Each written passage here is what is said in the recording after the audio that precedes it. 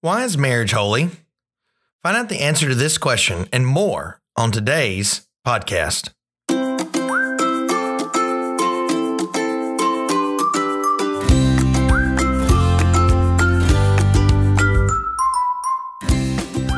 Hello, everyone, and welcome to the FBC Natchez podcast today. I'm your host, Dr. Matt Martin, and we have an exciting show planned talking about marriage and why it is holy. So as we start out today, and just before we begin, just want to mention some of these reviews that we've gotten. So I've always encouraged you to write us a review, especially on iTunes. It's one of the easiest ones that I can find. If you can go to iTunes and leave us a review in the comment section. But this comes from hashtag M Martin Admirer. Dr. Martin knows his stuff. Exceptional. Well, I can't say I disagree with that comment at all, but I really appreciate those comments. Keep listening to this podcast. Tell others about this podcast. Forward it, like it, give a review, put it on Facebook, put it wherever your social media platform is, and get the word out there that FBC Natchez has a podcast. Today, we're going to be looking at marriage again. It's just one of my favorite topics. I just don't really think that you can really talk too much about marriage. I mean, can you? Can you really talk, too much about something that God has ordained in the life of his people? So we're going to be looking at marriage and why it is holy. Today's verse comes from Genesis chapter 2, verse 25. And it says that Adam and his wife were both naked and they felt no shame. Now, I have to admit, this is one of my favorite verses in the whole Bible. I love how the writer says Adam and his wife were both naked and they felt no shame. When people get married, they often send out these invitations, and on the back of the invitation, it talks about how the two become one flesh. But they often leave out the next verse in Genesis. Normally it's chapter 2, verse 24, but they never put 25, that the husband and wife were both naked and they felt no shame. I don't know why they don't do that.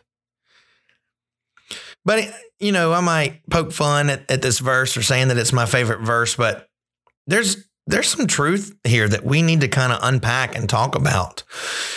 There's a reason why a couple gets married that they feel very uncomfortable in the nude. They feel uncomfortable when they're naked. The text says they felt no shame, but in today's world, they do feel shame. And again, that's just a result of Genesis 3. It's just a result of sin and imperfection that has come into the world. But I think for us today, it's important for us to know that a godly marriage consists of a couple that is committed to God's principles of holiness in their marriage. And really what holiness means, it's not a hard word to understand. It really just simply means to be set apart. It means to be pure, undefiled. It's just different. When someone looks at you in your marriage, you just see something different. Notice how Adam and Eve were both naked, and they were not ashamed to be naked. And they were not ashamed of their nakedness until they sinned in Genesis 3. And the same thing is true for us on the other side of Genesis 3. This is why, again, it is a little bit awkward for married couples to see each other naked. As a result, though, of Christ's defeat of sin, believers can truly experience verse 25 without feeling shame. If you're not pursuing holiness, and holiness again means to be set apart, it means to be growing in the likeness of Christ. If you're not pursuing holiness, then you probably are going to experience some shame. You're probably going to experience some guilt. And so how do we make our marriages holy? How can we grow in godliness? How can we be continually conformed to the image and likeness of God's Son? Well, there's some principles that we can talk about. And the first one is that we must be committed to renewing our behavior. As husbands or wives, we need to be committed to renewing our behavior. The idea of renewal comes from Romans chapter 12, where Paul talks about just this renewal of our minds, this transformation of our minds that takes place only by God's word and through the power of the Holy Spirit. So we want to renew our behavior. which means that we want to put off sinful behaviors, such as sexual immorality, fits of anger, rivalries, dissensions, drunkenness, like alcohol and drugs. We want to put off those things, and then we want to put on godly behaviors, loving our spouse, having a joyful attitude, having patience, being kind to one another, and forgiving one another. And so this concept of putting off and putting on comes from the idea that when you're wearing something, like take a robe or a jacket or coat, for instance, the idea is putting that off, taking it off, and then putting something back on. So removal of a jacket and putting on a different jacket, removal of a robe, putting on a different robe. That's kind of the idea behind that word to put off and put on in the Greek language. So what we want to do is put off the sinful characteristic and then put on a corresponding characteristic of the Spirit. So we must be committed to renewing our behavior, and not just renewing our behavior, but the second thing is that we must be committed to renewing our hearts. We must renew our hearts. Have you noticed that there's a lot of evil in this world? Have you noticed that this world is a sad place to live sometimes? Whatever it is on the news, or whether it is that you read something on Facebook or your social media platform, and which just really disgusts you, it really bothers you, it just weighs you down. Where does evil come from? Jesus tells us in Mark chapter 7, verses 21 through 23, it's from within. It's out of the heart of man come evil thoughts like sexual immorality, theft, and murder and adultery, coveting, wickedness, deceit, sensuality, envy, slander, pride, foolishness. Verse 23, all these things, evil things, come from within, and they defile a person. So it comes from our heart. All of these evil things come from within us because we want something that we cannot get, and so we sin because we cannot get them. So please be committed to renewing your heart. And third, we must be committed to renewing our mind. The Bible tells us that Christians should be transformed in their thinking.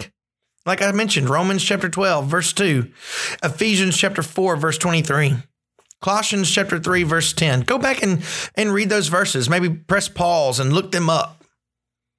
But we should be transformed in our thinking. And so how do we renew our behavior? How do we renew our hearts? How do we renew our minds? Well, first, it can't happen outside of a relationship with Jesus Christ. It's just not going to happen. If you don't know Jesus Christ as your personal Lord and Savior, you're not going to be able to renew your behavior, your heart, or your mind, because it's the power of the Holy Spirit that changes your heart. It transforms your heart. It gives you a heart that loves the Lord. And when your heart loves the Lord, then it's going to transform your mind. It's going to transform your thinking. And then once your thinking is transformed, then it transforms your behavior. So you're not going to do anything different until your thoughts are changed. And you're not going to do anything different until about your thoughts until your heart is changed. And that heart transformation comes from the spiritual cardiologist, Jesus Christ. So what we can do is, I think really the best thing is just read or listen to the Bible. There are many different apps that you can put on your phone. The YouVersion app, I've heard a lot here at our church that people have, that you can get different reading plans for the Bible. You can even get different reading plans for different books. But read your Bible. I always tell people, read 5 or 6 chapters in your Bible a day. If you do that, you're going to read through the entire Bible, I think really less than a year. If you're going to do that every day. But just take small chunks of scripture at a time so you can kind of get the overall themes and the overall narrative of scripture. And then if you don't really like to read, then buy an audio copy, whether from Audible or christianaudio.com or some of these places where you can listen to have someone read the Bible. Also, you can read or listen to books with good doctrinal teaching. Come to my office. I've got books everywhere. I love to read. I had to read a lot of books in seminary. I think I read at least for my doctoral work, I think I read, over 7,000 pages of some odd reading, not to mention the reading that was in our, that was required for our seminars. In each seminar, you were required to read 2,000 pages. So needless to say, I read a lot, but I really do enjoy reading. And I don't know, there's something about reading and just wanting to work on my life and to make my life better, not just because I want it to be better, but I just want to glorify God more. I mean, don't you feel like sometimes don't you want to be better? I mean, don't you want to glorify God more? And specifically, really talking about marriage, there are many books out there that specifically talk about marriage. There's many audiobooks out there. I've got books in my office. If you're interested, come by. We can talk about those things. Listen to some sermons on the internet. Pull up some sermons about marriage. Ephesians chapter 5 talks about the marriage relationship. Colossians, I believe in the end of chapter 3, talks about marriage relationships. 1 Peter talks about some marital relationships. Look at some sermons and listen to them. And then you can listen to them going down the road. You can listen to them cutting grass. You can listen to them doing yard work. You can listen to them while maybe doing some housework, depending on what you do or how you, maybe even working out, running, exercising. But that's what it takes to renew your mind and to mature in your faith in the Lord. And so by committing your marriage to a high standard of holiness and purity, God's going to be honored with that. God's going to be honored. He's going to be glorified. And God is going to use your marriage as a beautiful illustration of the gospel. I've shared with you already on the show that is one of the best gospel opportunities we have. If you're married, you can show others the beauty of the gospel through your relationship and how you interact with your spouse. If you're ugly to your spouse, if you're very critical of your spouse, if you nag them, then God's not going to get a lot of honor and glory. But if you honor one another, if you put the other one first, love the other one, cherish the other one, just live a sacrificial life for the other person in your relationship, God's going to get honor in that. God's going to get glorified in that. And then people are going to start coming and asking you questions about marriage and asking you questions. And it's not that you're the guru. It's not that you're the know-it-all. It's just that you love the Lord and you know what is required to please and honor him. So I've often asked people this, and, I want you to reflect about this. If I were to ask you what is one thing that you know now that you wished you would have known back when you were first married, what would it be? What is that one thing that you know right now that you wished you would have known all the way back to when you were first married? So if you're not married, pay attention to this. Make sure that you buy the more expensive garbage bags. That's right. That's right. You will not understand the frustration that it causes if you buy cheap garbage bags. You fill them up and they're not even hardly full, and you take them out of the garbage can, you walk them to the door, and the bottom falls out and garbage goes everywhere. Don't scrimp on garbage bags. You go on and you purchase those good ones. You buy those good garbage bags. Now, I say that tongue in cheek, a little bit humorous, because that is one thing that I always recommend when you first are married. I know you're trying to pinch pennies and save money and do all of these things, but the reality is that sometimes you really do have to put in a little bit of extra effort and put in a little bit of extra work on some of these things in order to see the dividends. And that includes garbage bags. But when I think about my relationship with Melanie and I think about our marriage, one of the things I think that I know now that I wish I would have known back then is just the mechanics of communication. Not just, I know how to communicate, or I know that communication is important, but I just don't always know what the right thing to say or how to say it or when to say it. I think you're listening right now. I think we all agree that timing is key.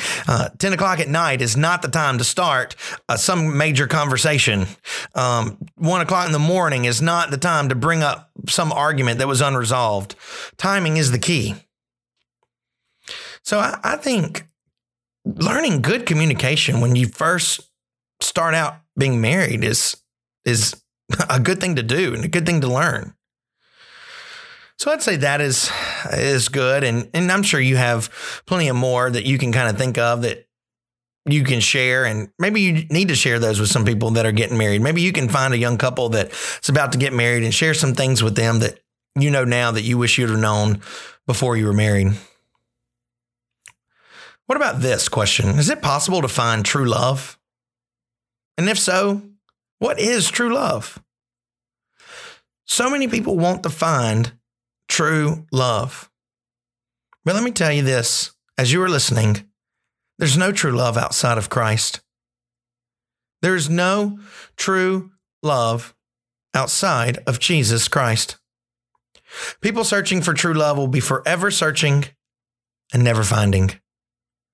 And once we're content knowing our love for Christ and his love for us, then we're going to start seeing our marriages change. And Lord willing, we're going to see those marriages change for the better. And that's what I want for you. That's what I want for you today as you are listening. I want your marriage to be better. And having a marriage that brings honor and glory to God is possible. Matthew 19:26 says nothing, absolutely nothing is impossible with God. And that means God and his holiness must be a priority in our marriage. And how can we make God and his holiness a priority? By simply placing your faith and trust in Christ. Believe in the gospel. If you put your faith and trust in Christ, you believe in the power of the gospel. Those are the first steps to bringing God honor and glory in your relationships. Until our vertical relationship is fixed, there's no hope for our horizontal relationships. In other words, until our vertical relationship with the Lord is right, there's no hope for our horizontal relationships or our relationships with others to be right. We need Jesus, and we need Jesus today. So the choice is yours. Choose today to make Christ your Savior. Choose today to make Jesus a priority in your marriage. And with all of that said, thank you so much again for joining us on today's podcast. Please like, rate, leave us a nice review about our podcast in the comment section. If you have any questions about a particular topic you would like to hear discussed on our podcast, just email me at mmartin@fbcnatchez.org. If you feel like this podcast was helpful, send it to a friend. And don't forget to tell others about our podcast. And on behalf of our church staff here at FBC, we love you guys. We're praying for you, and we'll talk to you next time on the FBC Natchez podcast.